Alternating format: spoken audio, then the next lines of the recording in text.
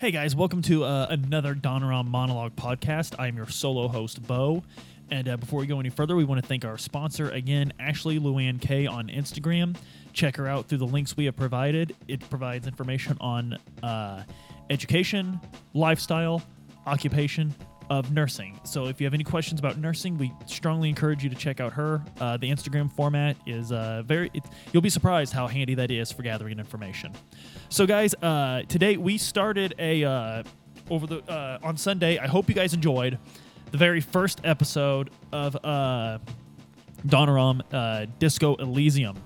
We're taking a really weird approach to it, where I've not played the game. Don has played the game religiously and scoped out several different pathways to take on it.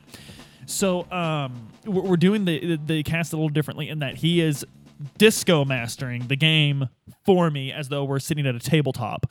And guys, I loved the episode. He said that a lot of my choices were aligning with what happens in the game, and it's a lot of fun. And it's challenged something that I do every single time I play video games where there are moral choices, and that is anytime I have a video game where I have moral choices, I am the Boy Scout. I play as good as I can, 100% Paladin. And everyone always scoffs when I say that, and that so the thesis today, why I do that, why I go so a lawful good, so moral high ground when I play these games. And the very first reason was what I was just about to mention. Everyone always scoffs when I say I do that, which tells me no one else is playing it this way, which means I can enjoy the game a way almost no one else is enjoying it, because everyone wants to be edgy, because that's just the world we live in. Everyone wants to be super edgy, and it's because we're not watching enough shonen anime. Parents, raise your kids on shonen, because I love Goku, I love Naruto, I love these characters that do the right thing because it's the right thing. I love Jonathan out of all the JoJos. I love Jonathan, the true gentleman. Speedwagon was right. That guy's got something going on. So the thing is. In stories, yes, it's very interesting to see characters we can relate to, because that's why we like the anti-hero, right? We can relate to him because he's not perfect, right? He's imperfect. He's got a lot of edge, man. He's been through some stuff. That's why I had Game of Thrones shoved down my throat every time I had to try a conversation with anyone that was remotely nerdy, was because they're just real people, man. They're just real people. Do you know what I see every day when I walk out my door, when I go to work, when I talk to my family? Real people. They're all around me. Real life's happening all around. Art should imitate life, but I don't think it should be real life, man. Like, let's have some fun with it. There is a place for art that directly reflects reality. There's a place where art can have that message and that clear ring. But like in fantasy, like in Star Wars, nah, dude, I'm just gonna be straight Jedi. Like, I'm gonna tell you that right now. In Baldur's Gate, lawful good paladin almost every time.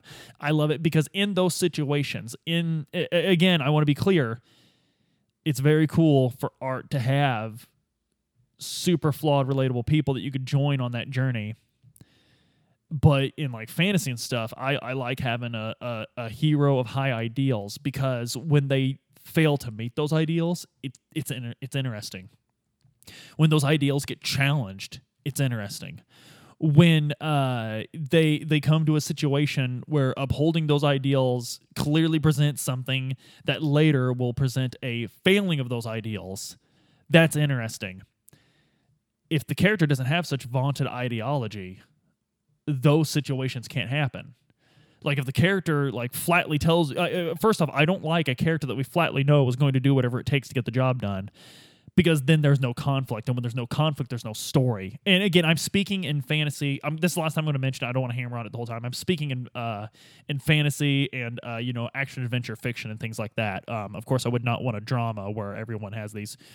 And again, this is only the MC. I love when the MC can interact with a character who doesn't. Another character that is sort of the anti-hero, and I like when they can clash because of that. Best example I give, Goku and Vegeta, man. It's awesome. It works so well. But these characters work great because of those reasons. Naruto is a great example of a character with high ideals and having them challenged a lot or being told they're foolish and stuff like that. It's interesting. I love playing that. Disco Elysium, if you listen to it, it's going to be interesting because I think in our second episode that we did, I even mentioned to Dawn at one point, because Dawn kind of scoffed at one of my decisions, knowing this about me, that I always do lawful good, knowing that the person that I was choosing not to beat up was in fact so deserving of a beat up, horrible person. But no, that wasn't the situation. It was something and I shot back, well, this is a gray area because Disco Elysium is a big mob of gray area, and it sounds like it's beautifully done. I can't wait to play it after I'm done playing with Dawn. But yeah, that's sort of the reason I like these, and I hear it all the time, like, I hate Boy Scouts, man. I hate Boy Scouts. Ugh. You hate badly written Boy Scouts is what you hate. You hate the ones where the writer doesn't present anything to challenge those vaunted ideologies. That's what you hate. You don't hate that character that's stupid. That character doesn't exist. Why would you hate it? And the characters that you do hate, it's probably because the writer wanted you to hate them, so you're supposed to feel that way. It's like when people watch wrestling and they're like, ugh, I just hate that. I just hate that guy. I just hate that guy.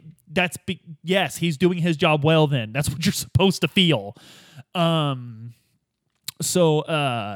It doesn't make any sense to me why people would take it so personally. It's fiction, but so that's sort of the and knowing that about me, I hope you'll enjoy the Disco Elysium episode so much more because I'm playing this character in an intense gray area. It's actually, I'll admit, it's a lot of fun. But so the thesis, if I had to give this video a thesis, I would say why I always pick good in games where I could choose between good and evil. But also, if I had to give this a subtitle, I would say why you should watch me roleplay Disco Elysium with Dawn on our podcast, because it's been a lot of fun and it's challenged the way I approach these games. So, excuse me. Last Sunday, we just had our first episode. Please go check that out. And remember, the May 31st episode of Donneron was our Xenogears finale special. It's over, and I issued a challenge. If that video on YouTube gets 1,000 likes, or that podcast on any one of our platforms, but all on the same one, gets 1,000 downloads, I will quit my job, and I will play Xenosaga all the way through. Every minute of my play will be recorded. If it's not on Twitch, it'll be on YouTube straight. And if we achieve both those milestones, 1,000 downloads on any one of our repositories, or 1,000 likes on YouTube, I will do it. I will do that same thing, but in cosplay the whole time. So, guys, strongly encourage you to go download that. It's going to be it's a great episode. It's a farewell to our favorite series we've ever done, and check out Disco Elysium and see how I'm playing the disco guy, how I'm playing Henry. It's been a lot of fun. It's been great, and I think you'll really enjoy it. The first episode, of course, was on June 7th, and we'll have looks like this is going to be a pretty long series too. Not quite Xenogears long, but pretty long. So, guys, as always, stay safe. Thank you so much for the support. Like, share, subscribe. Click the little bell, and you'll be notified when we're coming back on. And start downloads of those podcasts, because I can't wait to tell my boss to shove it.